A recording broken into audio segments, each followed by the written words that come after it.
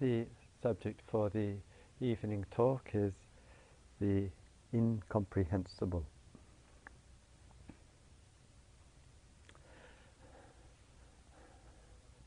Seems that one of the distinguishing features of our society, our culture, is the tremendous amount of faith that it exercises in the brain. That it has an extraordinary confidence that the use of the brain is the instrument, almost the single instrument, to solve the problems of the world, the problems of social, political, economic life, and that our duty in life is to find ways and means to manage our life and manage our world better than what we have done in the past. This view is so powerful and so persuasive that it's to varying degrees indoctrinated most people. To such a degree that it's indoctrinated that one can find it hard to look and think and believe and live otherwise.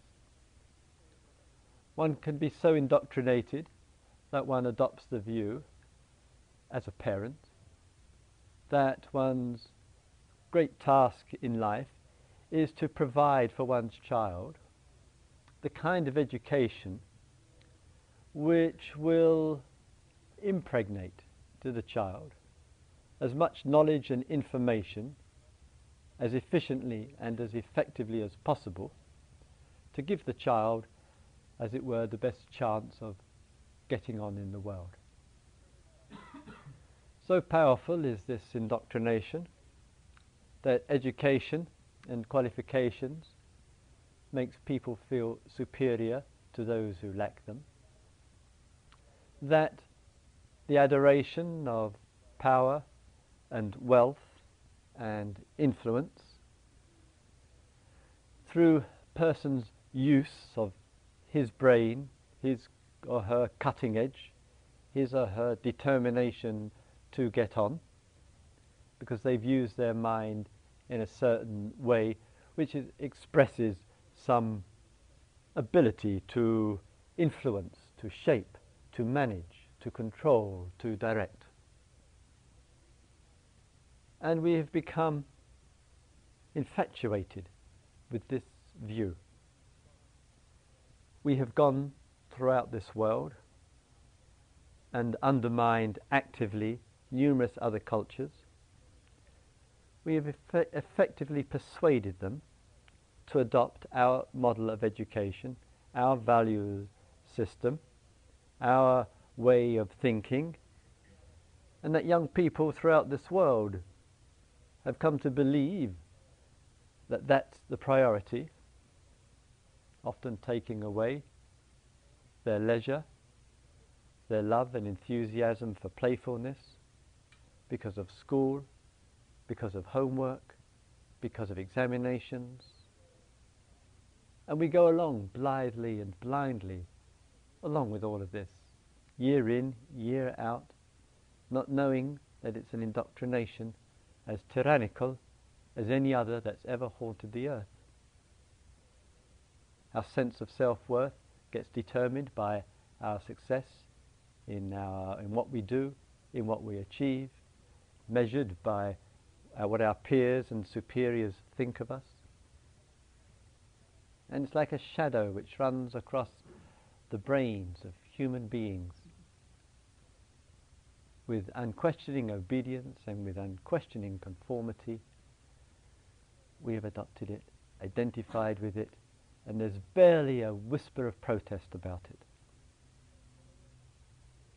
So fierce and strong is this indoctrination that we've almost given up hope that there could be another way of looking at this world and looking specifically at the relationship to the mind, to knowledge, to the brain.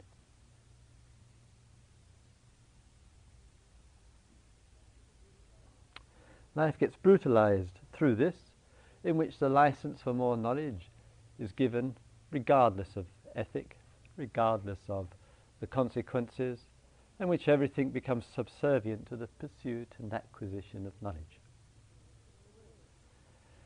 In a way, we hear a great deal, and various things give us pause for reflection in life, and we know the extraordinary extent of knowledge, the potency of it, to know, to comprehend, to be able to define, to be able to explain, or whatever.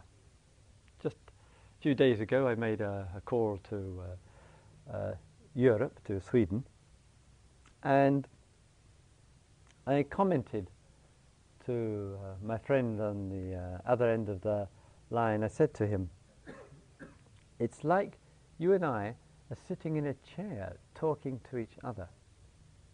The quality of the voice was quite extraordinary. That there could be, whatever the distance might be, 6,000 kilometers, 4,000 miles distance. And he said, well, they've recently have laid in the last year or so new fiber optic cables under the Atlantic. And as a result of this, it's that crystal clear as the signal passes down the line. And it is an extraordinary thing that takes place in communication. Human beings can communicate with each other. Some of you will be familiar, at least in this, from the media and maybe from use of internet, and a huge network of phenomenal amount of information travelling down the wires.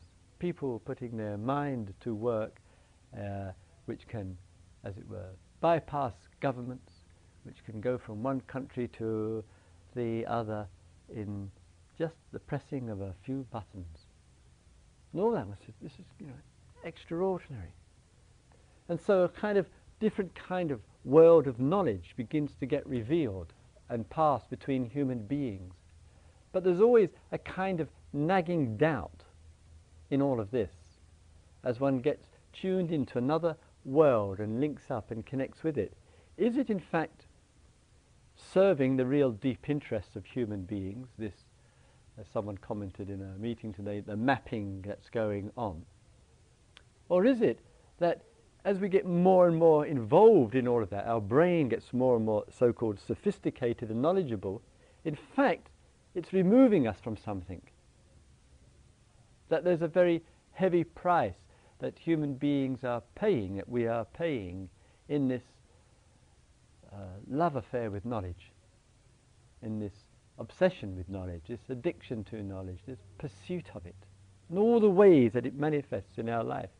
And I take internet as an example of tremendous cooperation and coordination, and yet are we getting out of touch with the earth, with each other on a vibrational, human, personal level, with our local community, with the sky and the earth and the trees and the flowers and all that makes life profoundly awesome, if not incomprehensible? And that is there a danger in our connecting, we become deeply disconnected and our life gets reduced to the screen, to the screen. I heard of one philosopher, I think in California, where else,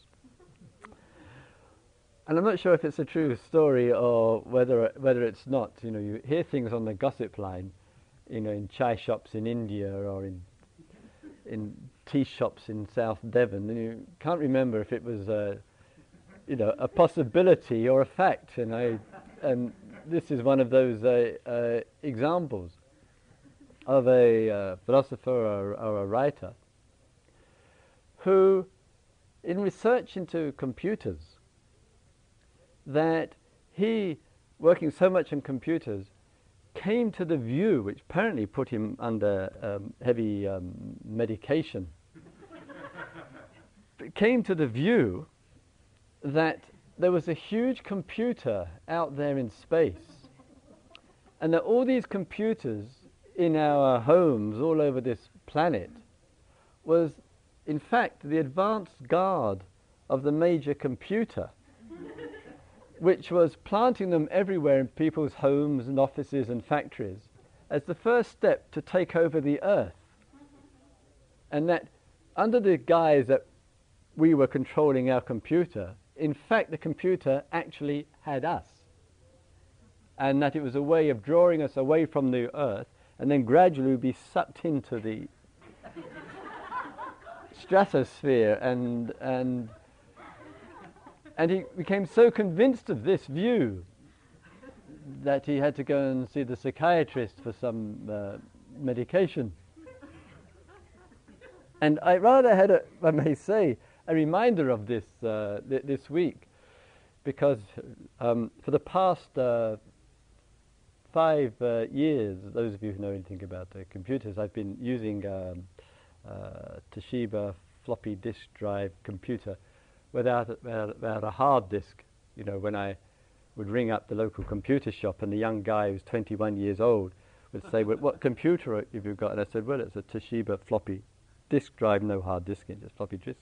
He said, oh yeah, I remember those.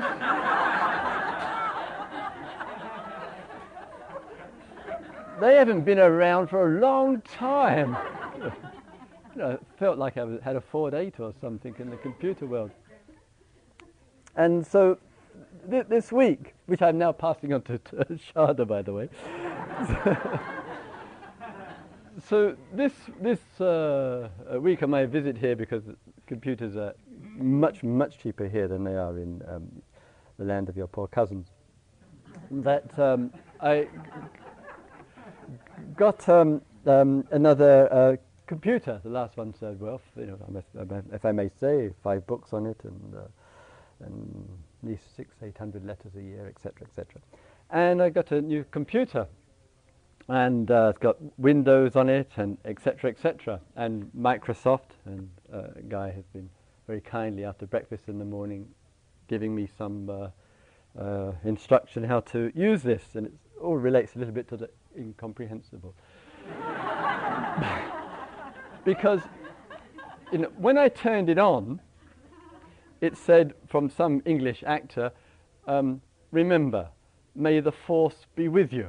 And this, the first thing that came out of the screen. And the way that I interpreted this was that Bill Gates was, you know, saying to everybody, this is your last chance to stay with the truth, because now you're going to get totally lost in computers. So may the force be with you is kind of good luck when you start this machine. So sometimes we enter into a new area and field of knowledge, and it's all incomprehensible to us, and then through interaction and communication, etc., the incomprehensible becomes comprehensible. And we see this movement in our life, as I say, going on in various circumstances. But what's noticeable for us in all of that movement that goes on is that it's the pursuit of knowledge. This passion, in the best use of the word, this addiction, in the most unsatisfactory use of the pursuit of knowledge, grabs our brain, it grabs our mind, and we become impressed with it with others, and we become impressed with it in ourselves. Or we feel we don't know, we're stupid, we can't learn, we can't remember, we can't comprehend, and we move in a world as language, knowledge, and the interpretation of it.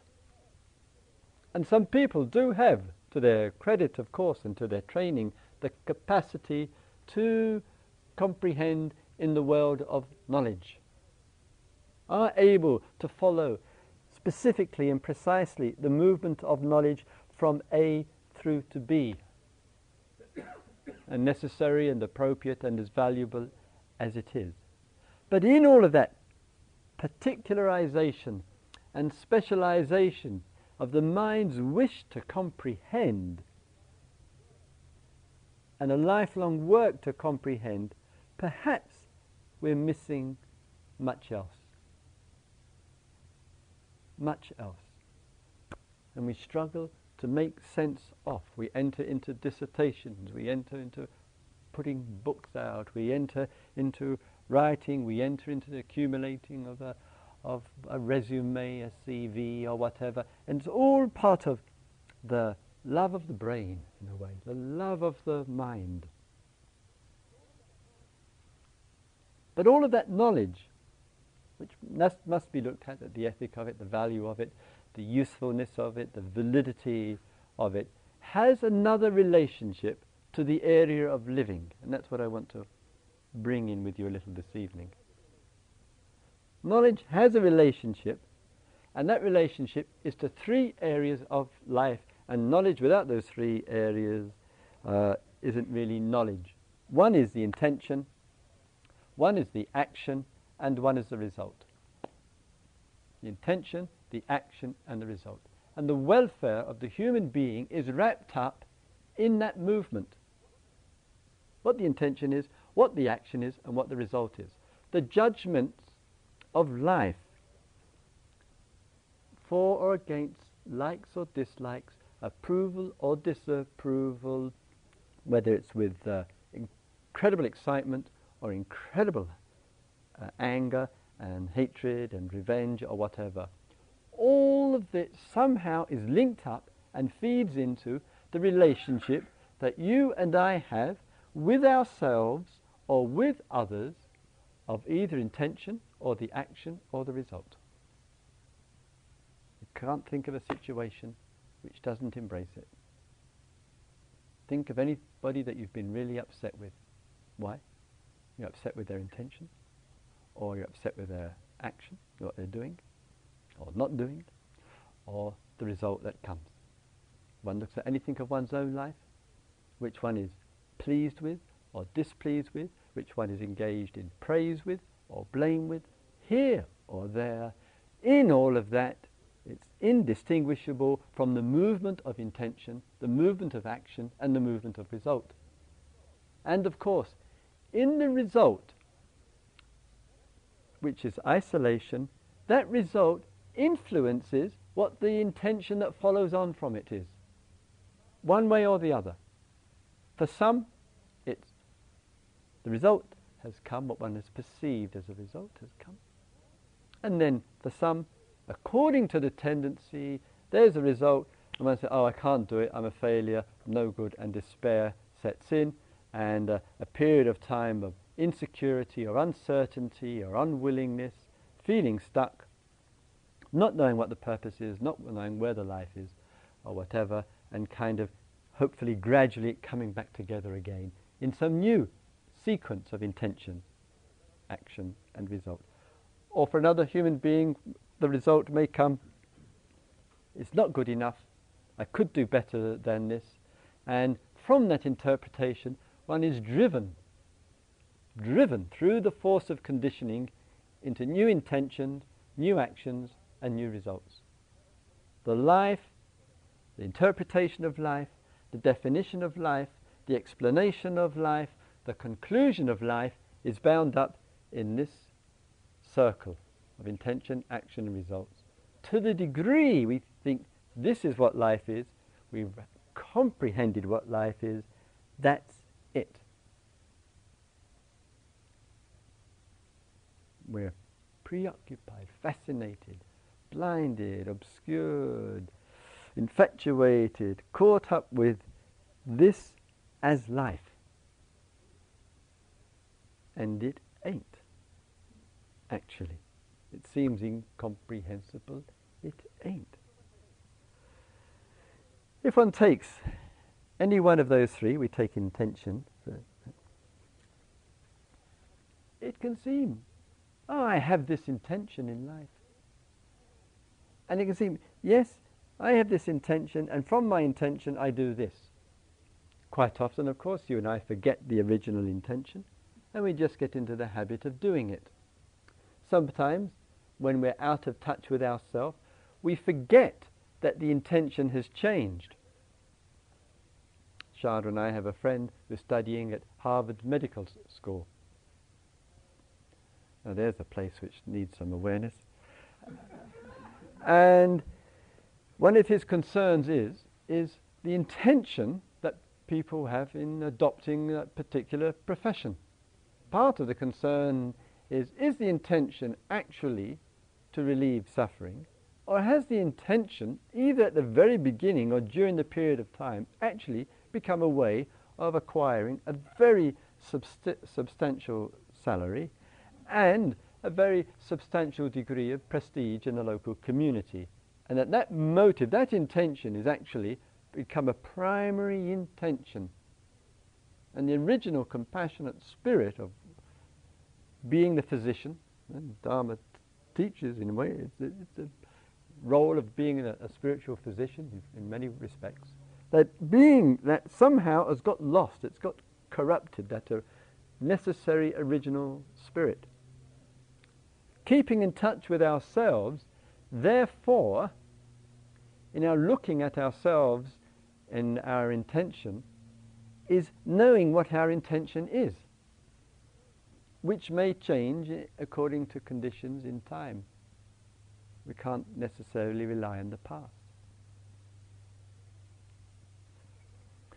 But what is this phenomena of an intention?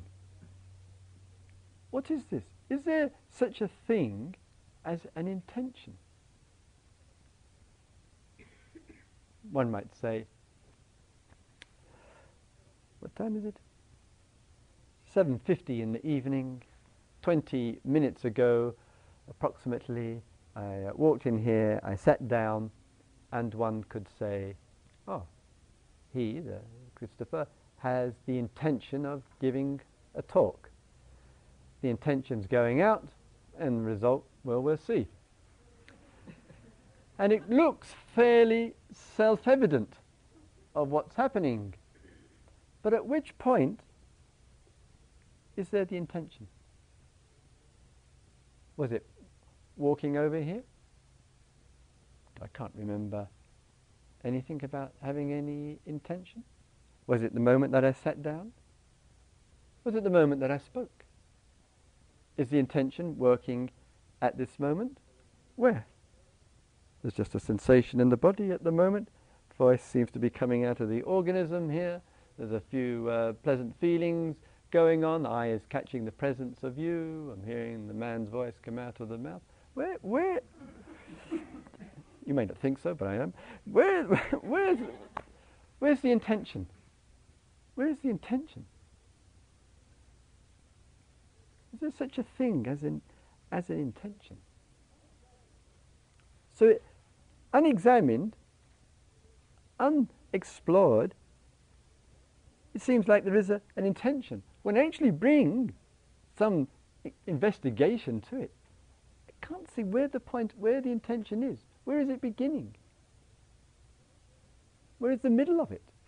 Where is the end of it? Similarly, in action that we do. So this idea which takes place, the idea manifests in this world, and in this idea of action taking place, the action appears. Oh, he's speaking. Words are coming out of the mouth, for sure. Passing through the air, passing around the ears, sometimes with luck inside of them. And that's going, is that action? Is that a real action? Am I really engaged in doing something? And what's the result? What's the result? Is the result while I'm talking to you? Is the result in the middle of it? Is the end? What is the result? One thought can say, oh, that was a good talk. Another thought, how long is the talk going to go on for? Out of the same mind. which is the result. So when actually looking, what is this extraordinary phenomena which we call intention, action and result, yet I can't quite get to it. I can't quite get my hand on where the intention is. I can't get my hand on my mind where the action is. And I can't get my mind around the result. And I certainly can't get my mind around the result when one has 50 people in the room and 500 different minds every 10 minutes. And yet somehow the intention, action, result has mattered so much that I'll suffer over it. That which I can't lay my hands on, which is empty of any self-existence, I can't really get a hold of at any point, yet I'll suffer over what I can't really find. Can't really find it. What is this incomprehensible nature that we are living in? When the obvious is only obvious if we don't want to look. If we want to look, it can't be any more so obvious. But if we don't want to look, and we can live in a world of assumption, we can suffer into eternity with this assumption that there is intention, there is action, there is result, it is the true reality, this is the life, there is absolutely nothing else. And we can convince ourselves and our children and our society and the rest of the earth that's the reality. Why? We're too lazy to examine. Too lazy to look, to bring in some, to have the faith to doubt.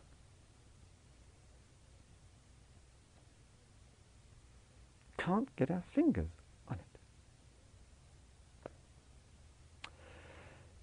In that one says, this world, which I think I comprehend, which I think I know, which I think my mind has really told me a lot about, maybe I'm deceiving myself. Maybe I'm cheating myself and cheating others if I really think that the mind is going to tell me what the truth is. Maybe I'm going to be humbled that my mind is not the instrument to know what life actually is.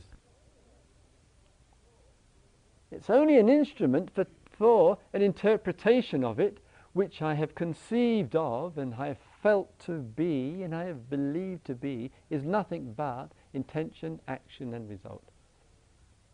Birth and death, coming and going, success and failure, praise and blame, struggle and ease, because all of that is in that intention, action and result, because it's unexamined.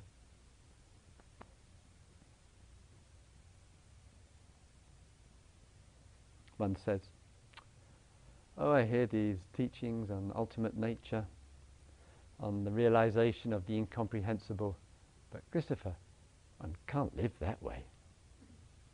One can't live abiding in the incomprehensible. One will become a vegetable or just drift around the world from one retreat to the next, because it's the only place where one can be accepted, because one is utterly incomprehensible.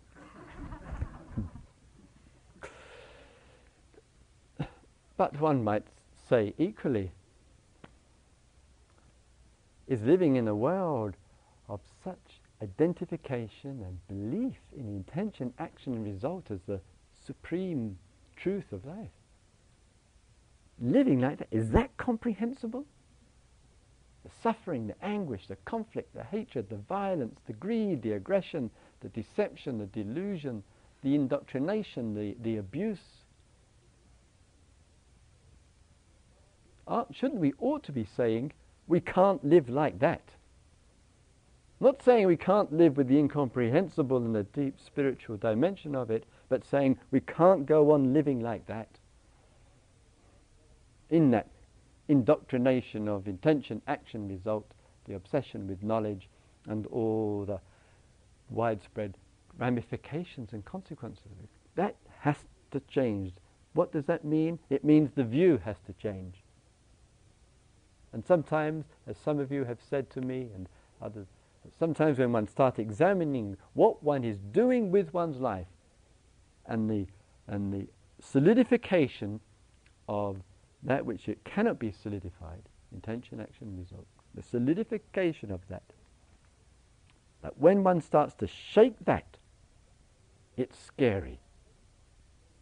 It's scary. Why? Because one is shaking the whole assumed formation of one's existence. And that's scary.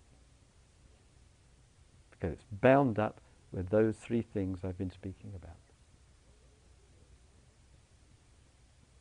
And is it any wonder that the teachings have said those who live in intention, action and result are in fact living on a treadmill which goes round and round and round and round and round. It's called samsara.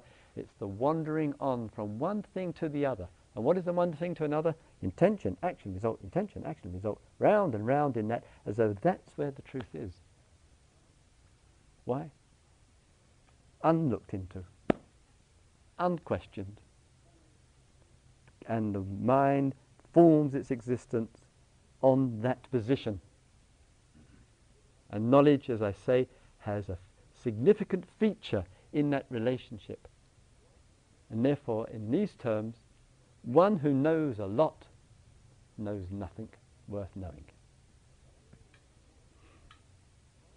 One who knows a lot, one who's got so many letters before and after his name, and all of that, if one thinks that matters, knows nothing. It's just for talk. It's just letters.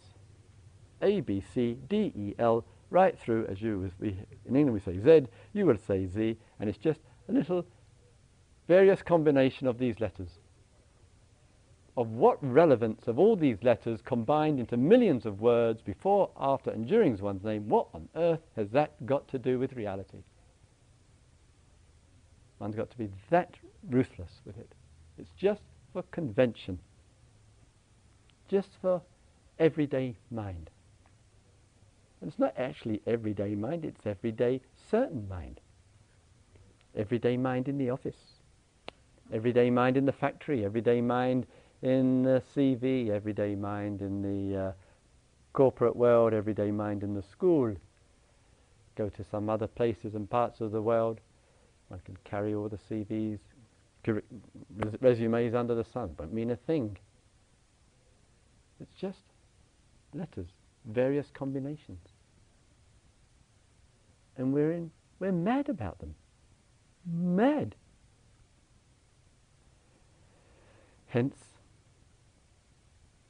Microsoft.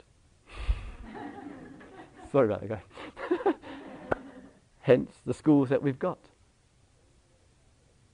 So the relationship to all of that must become, in a genuine way, some expression not of being lost in, but in some genuine understanding that all of this, knowledge, intention, action, result, is in fact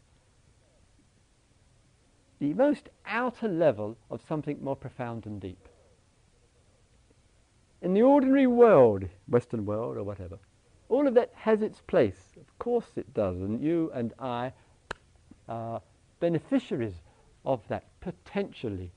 But as I said at the beginning, the same thing which serves our purpose can be the same thing which destroys our life. Are we lost in it, or is it our servant, our tool? Or is what the man said who needed medication got some element of truth in it?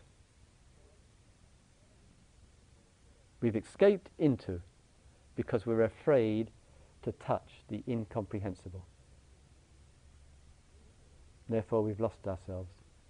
And there is a danger of it. It is a genuine danger. Television has done that dramatically. Dramatically.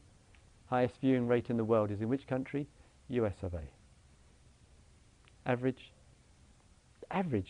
member, 24 hours a week of watching television, 1 full day a week, 10 years in 70, plus the computer screen, plus the cinema screen. All valid, useful, beneficial, worthwhile, workable, but surely not to the degree that it cuts us off from something deep, profound and incomprehensible. If we have a sense that it is, we have got some serious examination to do of ourselves, which has to be taken as seriously as if one was an alcoholic, if one was a junkie, if one was caught up in obsession with gambling or whatever. We have to treat that as great an addiction, because it's just as painful, just as isolating, and just as removed from that profound, incomprehensible nature of existence, which we are here to realize and be with, because we pay the greatest respect to life through that.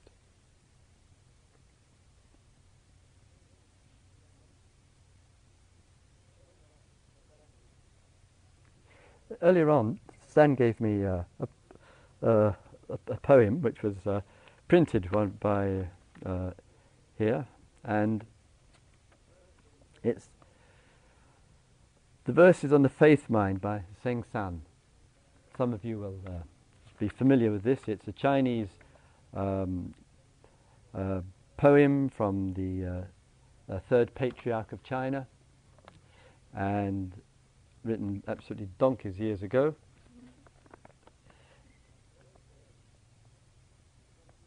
The great way is not difficult for those who have no preferences.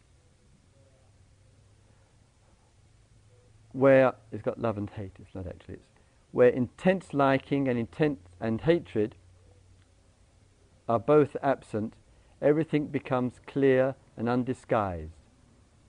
Make the smallest distinction, however, and heaven and earth are set infinitely apart. If you wish to see the truth, then hold no opinions for or against anything. To set up what you like against what you dislike is the disease of the mind. When the deep meaning of things is not understood, the mind's essential peace is disturbed to no avail.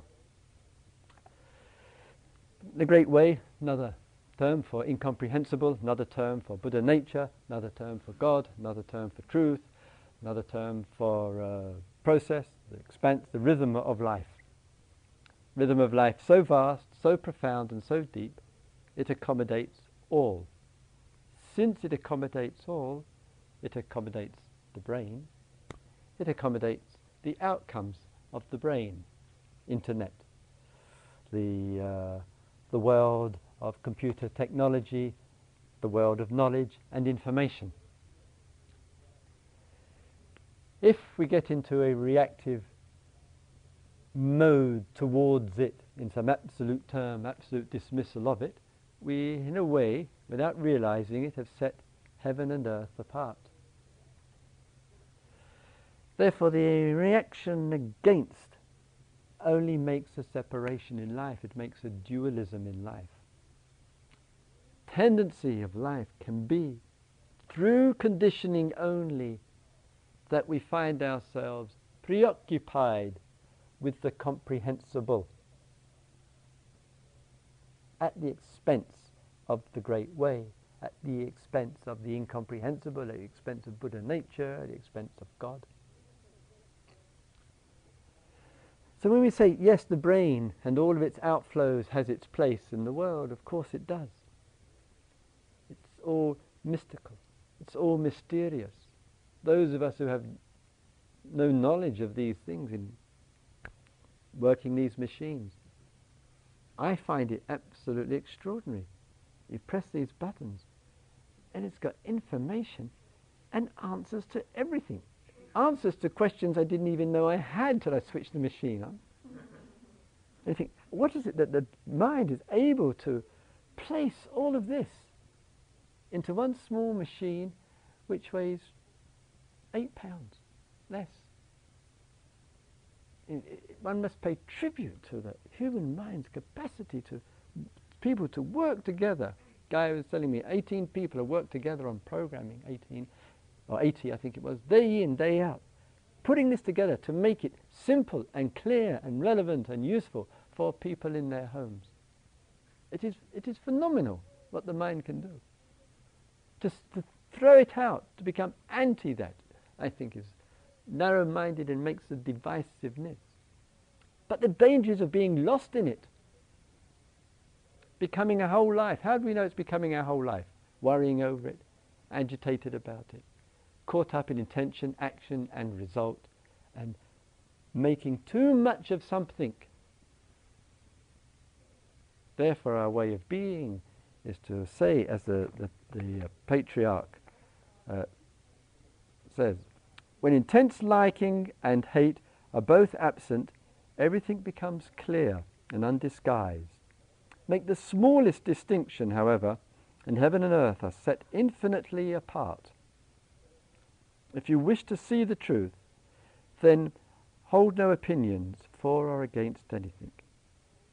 To set up what you like against what you dislike is the disease of the mind. When the deep meaning of things is not understood, the mind's essential peace is disturbed to no avail. So our expansive awareness, our choiceless awarenesses, our open awarenesses that we've been exploring here together, is the awareness that accommodates all. And what is all? Is the view of intention, action and result. That accommodation of all of that, that capacity to accommodate, that capacity to include, to embrace, I say this is incomprehensible. That the human heart and consciousness has the capacity to accommodate, to acknowledge, to be receptive to feel the mystery of everything on this earth, above and below us. That we're not just conditioned creatures. We're not just products of our culture and our society. We can be far greater than that, in a way which our body can never really tell us, because our body says, well, I'm so small in a whole mass of humanity. Yet when we don't have the body as the reference point, extraordinary thing. It's incomprehensible that we can be so free in and amidst this world which appears like it's one of intention, action and result. And that's what the teachings point to finding truth in life, the nature of things in life, the great way to be with God. May all beings live with awareness. May all beings live in peace. May all beings live in harmony.